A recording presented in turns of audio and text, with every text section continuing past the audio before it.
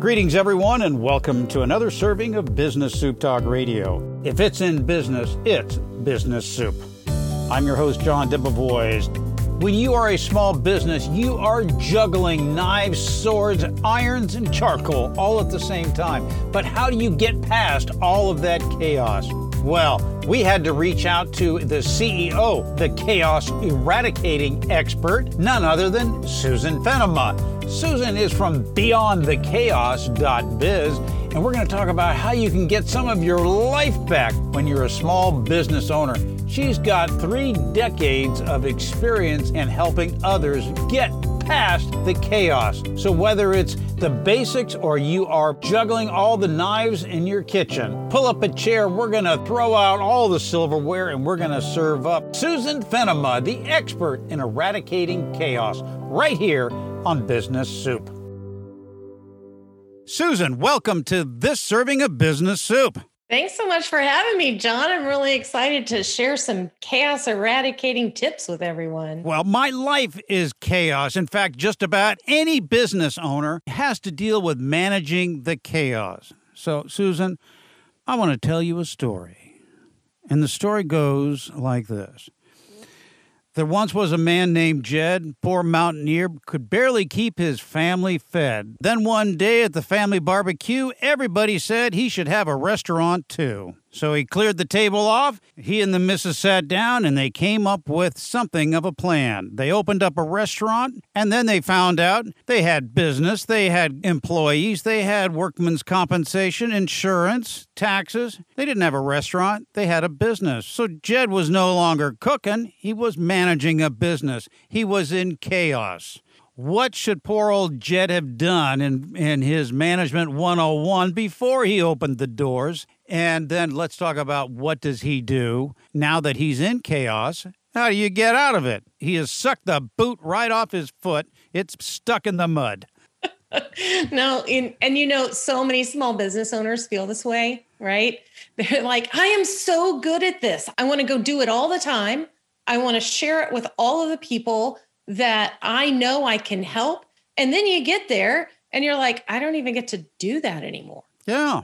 All this other stuff is going on. You're managing projects. You're reinventing the wheel all the time because you don't even remember how to hire somebody because you haven't done it in so long. Or they don't show up for work and now you're a waiter or waitress or a dishwasher, even better. You do everything. And so there is this sense of overwhelm that many small business owners have. And you don't have to be a startup to do this. It can be somebody who's been doing it for 20 years, but just decided to grow a little bit and is struggling with that kind of growth at that point. So it can be anybody at any stage of their entrepreneurship, but it tends to be when you're trying to grow. So opening is a good one, right? That's when you start. Oh, yeah. And it's all about making sure that you are controlling the chaos. It's not ever going to go away. It's always going to be swirling around you. But you have to start putting some steps into place to get that control over it. And the very first way you start that is by building some systems. Oh, this sounds like work. All right, so I got to take out my pen and pad here and get a pen that works here. And so I got to come up with a plan, a schedule, because the bathroom floor is flooding, the fire alarm went off, and the health inspector's at the door, and the employees have a cold. So, I just got a few things going on at the moment, and now you're telling me I got to come up with a plan of action? What should this plan of action look like? These systems need to be the things that you do all the time. Things like, let's say you have a specialty drink that you offer for sale at your restaurant. Well, you at least need to have the recipe written down and have trained all the bartenders on how to make it consistently. You need to have a checklist to make sure that those ingredients are there. And you need to make sure that the wait staff is clear on what it tastes like and when they might recommend it to someone. That's all part of your system of how you're running your business. And I'm taking it down to the smallest level of just one drink, but that can be in any sort of area of your business. How do you interview wait staff? How do you seat customer when they come in? What are the same things that they're doing over and over again? And not only do you do this to make your life simpler, you also do this because it's part of your branding so that every customer has the same experience. Poor old Jed, who was just cooking up on the grill, he's now managing people that he's never done before. Where do you learn these things? Because nobody knows all of this. And one thing that I've learned is that if you don't know what you're doing, there's a government agency that will come along and remind you of what you did wrong. For sure, right? Especially in the restaurant industry. Especially there. What is it that you can do for good old Jed and his restaurant and getting these plans in place? So we come in and assess the way that the business is being run, whether that is a professional services business, which is mostly what we help, but restaurants, since we're using that as a metaphor, we can tie that into there. What do you serve? What are your kitchen processes look like? How do you, as the business owner, feel about what's going on, and what do you want it to be versus what it is? And then also, what is in your brain, business owner, that you want, that you have an expectation about, that you have not gotten to a point to share with other people? Because our goal here is to set up a way that you are able to go and do the thing you love. If that's cooking, then we want to figure out how to get you back to cooking. If that's, I wanted to retire and sell the restaurant, well, then that's figuring out how to get you out of it so that it will run without you so that you can. Well, that's building a business. On the latter part, it's you have to report all income. You can't hide the cash income. You've got to report it so that that value can be capitalized and then turn around later sold, if that's the exit strategy, or handed off to the children that have been raised on, the children of the corn, the ones who have been raised in the restaurant. Jethro Bodine, right? So what's important in that case is, you're right, all the financial stuff and everything could have happened, but you need to make sure that you have a business that an owner, a potential owner coming in behind you, could see that it could run without you. So if you, as the business owner, are the chef, the maitre d', the floor sweeper, how on earth could someone come in and say, oh, I want to buy that business? Yeah. Thanks for the customers that sometimes come in here. That's really all they have to buy. Well, they're buying a job. Right. And so that's not what they're interested in doing. They're interested in buying something that runs. And if you are able to show how you are not in that, then they can see themselves stepping into your shoes. Right. Okay. So with this plan of action that you can come up with, you come in and you look at my chaos. And when you have a small business, you cannot help but have it, whether it's at your feet, your cash register doesn't balance out, there's missing inventory or running out the door. You've got to be able to keep track of all of this. When I call you in, you come in and you assess what level of chaos. Are there grades of them? Is there, well, you're at the low grade of 1, or you are over the top at grade 4. There are definitely grades, but we don't give grades. There are some people that, hey, the business is running pretty well, but we know that there are areas that we could make some tweaks to, and it would be hugely improved. We don't feel like we're efficient in, say, our handoff from the sales department to our software developers. We feel like there's a gap there. So that might be an area that we could come in and help you streamline how to make that more clear, how to make sure that the whole team is involved and understands that gap that the client might be seeing so that they don't see it anymore. How to fill those gaps. And mostly that is done with process. Now, of course, the information shared is going to be different in every industry, but the process of how you share that information, once it's in place, if you have a little chaos, like, the fire department coming that day, the rest of it is still running and you are able to deal with that issue. So that's part of putting that process in place so that that stuff runs, so that you can deal with the chaos as it arrives. That's unexpected.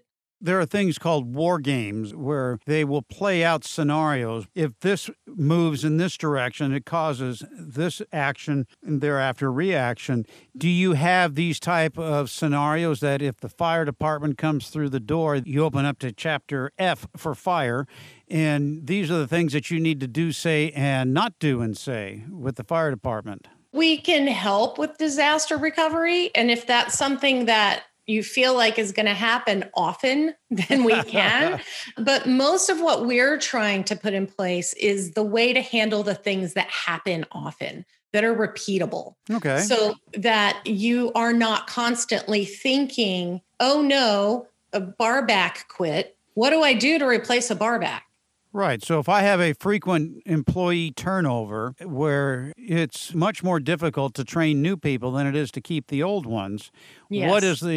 why are they leaving? Which quite possibly would be they don't like me or old Jed. And so you come in and figure out why are they leaving? How do you do employee retention? If that's one of the biggest problems that I have, what about managing expenses? Perhaps I'm not charging enough for my product. As far as that goes, we want to be looking at your basic process and how that happens. Now, we're not financial experts. We would probably recommend a financial expert to come in and help you with that. We're going to be more operational. So instead of saying that you're not charging enough for that specialty drink, we might be looking at what all goes into making it. And that doesn't seem right. Have you checked with your accountant about the cost on this? Because it might not be right based on all that it entails. And maybe you need to simplify how it's made so that you can still make money off of it as it is. If you come in, you assess the business, and then you can help good old Jed there decide, Jed, we want to get you behind the counter because the people just don't like you as a person, but they like your food. Let's get these people out in front. Let's get the right people in amongst the customers and get you back in the kitchen, which is where everybody wants you. Right. And it might be where he wants himself. Right? That might be why he's not succeeding at greeting the guests. He doesn't even want to be doing it. So putting him in the right seat is also important. You do want all the bodies in the right seats doing the right jobs. That's important when you are having turnover, which can cause a lot of chaos. Now, you are going to have jobs that are just naturally going to turn over. Wait staff and that type of thing, it is very common that just turns over. When you're dealing around the minimum wage level, right? Whatever that wage is or will be, you're going to find that's the highest turnover rate is at those startup rates there. But if you're running a marketing boutique agency and you keep having art directors leave you, you might need to be figuring out why. Is it that you are firing them because they are not meeting your expectations and it's happening over and over and over again? If that's the case, it's probably not them. It's probably you. So what are you doing to be more clear in what your expectations are so that they are able to meet them? Most employees are desperate to meet expectations. They just have to know what they are. Well, you've been doing this with 30 years of experience. Yeah. At what point do you find most people give you a call? Is the building on fire, metaphorically speaking, or is it just before, they're holding the match and it's burning towards their fingers? At what point are these people typically calling you when they should have been calling before, but when do they too often get involved with you? On average, they tend to get involved. I kind of look at it as like Alcoholics Anonymous, right? You've hit rock bottom somehow. It could be that your spouse is livid and threatening divorce because they haven't seen you in ages because all you're doing is working. Or your kids aren't speaking to you because you keep missing their games. Or it could be financial where that Right. savings account or college savings plan isn't where it was supposed to be, and it's run through the business or, in Jed's case, through his restaurant. Right. It could be that. It could also be even something like, I forgot to follow up on the $50,000 proposal that I sent out, and it turns out they didn't get it. So I didn't win the business. It can be something little like that, but it's something that clicks that all of a sudden a small business owner says, I can't do this by myself. I need help. And that tends to be when they come to us. Well, you're making it sound like you're also something of a recruiter, getting people to come through the door that can help me save myself. We don't recruit that much, but we do have the ability to help that small business owner regain his control over keeping the people that are there happier. So they understand what he needs, and then they start to meet that expectation. One of my experiences in business, as well as many people, is that a lot of times there's this self-denial that all I got to do is put in more hours and I can pull it through. In the meantime, the State Board of Equalization continues with their love letters and they show up at the door, quite possibly putting their hand in your cash register, which is not good for the appearance of business. But too often I see that's when people reach out and say, I need your help. When I get involved at that level, I'm going, boy, you are beyond my help. You needed me 6 months ago. At what point do you say, you know what, you need other help? It could be legal help or whatever. At what point would you say, you know what, I can't help you? Obviously, it would depend on every situation. In most cases, we are able to come in and help to reset the situation with the client. So, for example, a few years ago, I had a client who was working on this huge project, had a huge budget, but had no definitive deliverables that they were delivering. And the client was just kind of running them around and getting them to do whatever they wanted, which is great, except that they weren't meeting the final goal of delivering this whole project to them. And so they come and they're out of time. They haven't finished anything. Everybody's mad. And so in those types of situations, if you can sit everybody down and say, look, we need to have a reset and we need to be very clear as to where we are, what money might be needed to get to where we're going. And then let's come up with a plan to hit some milestones so that we're moving forward that way. A project manager, which is what I'm talking about here, project management starts to come into place. A project manager then can be put in charge of that to start to drive all of those little things to help prevent that client from, not necessarily from asking, but from getting you off course. So that project manager steers you back on course to help you finish. Many times the client is just as eager to have the problem solved as the person who has come to me for help. So they're willing to get on board to finish something. In your presentations and speaking with people, when they first call you and they say, help me, I've got all this going on, is there a particular field of expertise that you are best known as? You said in service providers. What kind of service? So mostly professional services. So we work with software developers a lot. We also work with accounting boutiques. So think not tax firms, but firms that might help people throughout the year with some bookkeeping involved, that kind of thing. And then also creative boutiques, advertising, marketing, even copywriting and design, those types of areas where they have clients themselves. They are running projects, and the owner is usually the one who was really good at that task before they started their job, their company. That's very true. Personally, I was very good at real estate. Then when I owned a real estate office, I was no longer in real estate. I was managing personalities. Managing personalities or clients or projects. You're doing all these details instead of the big picture. Most business owners start their business because they are creative. They want to create something. And the whole finishing with all those little details is just not that fun. Unfortunately, that's what people tend to pay you for.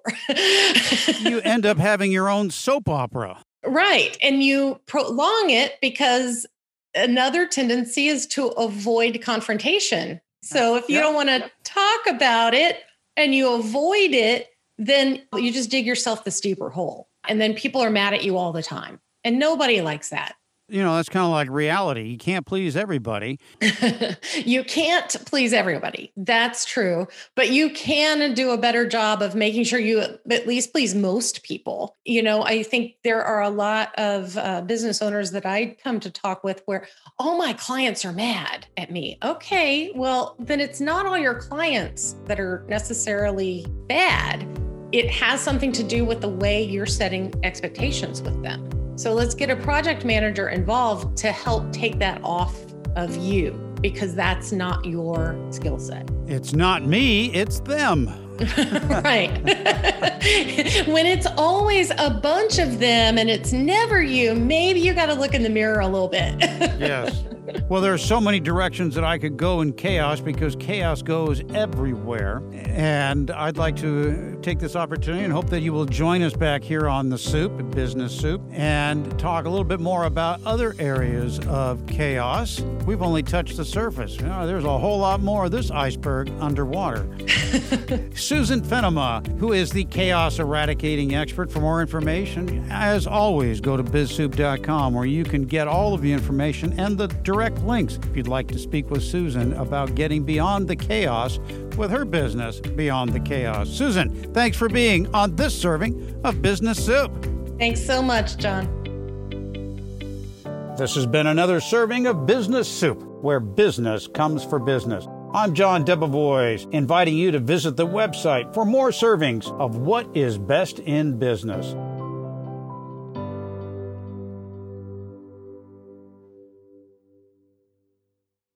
This podcast is a part of the C-Suite Radio Network.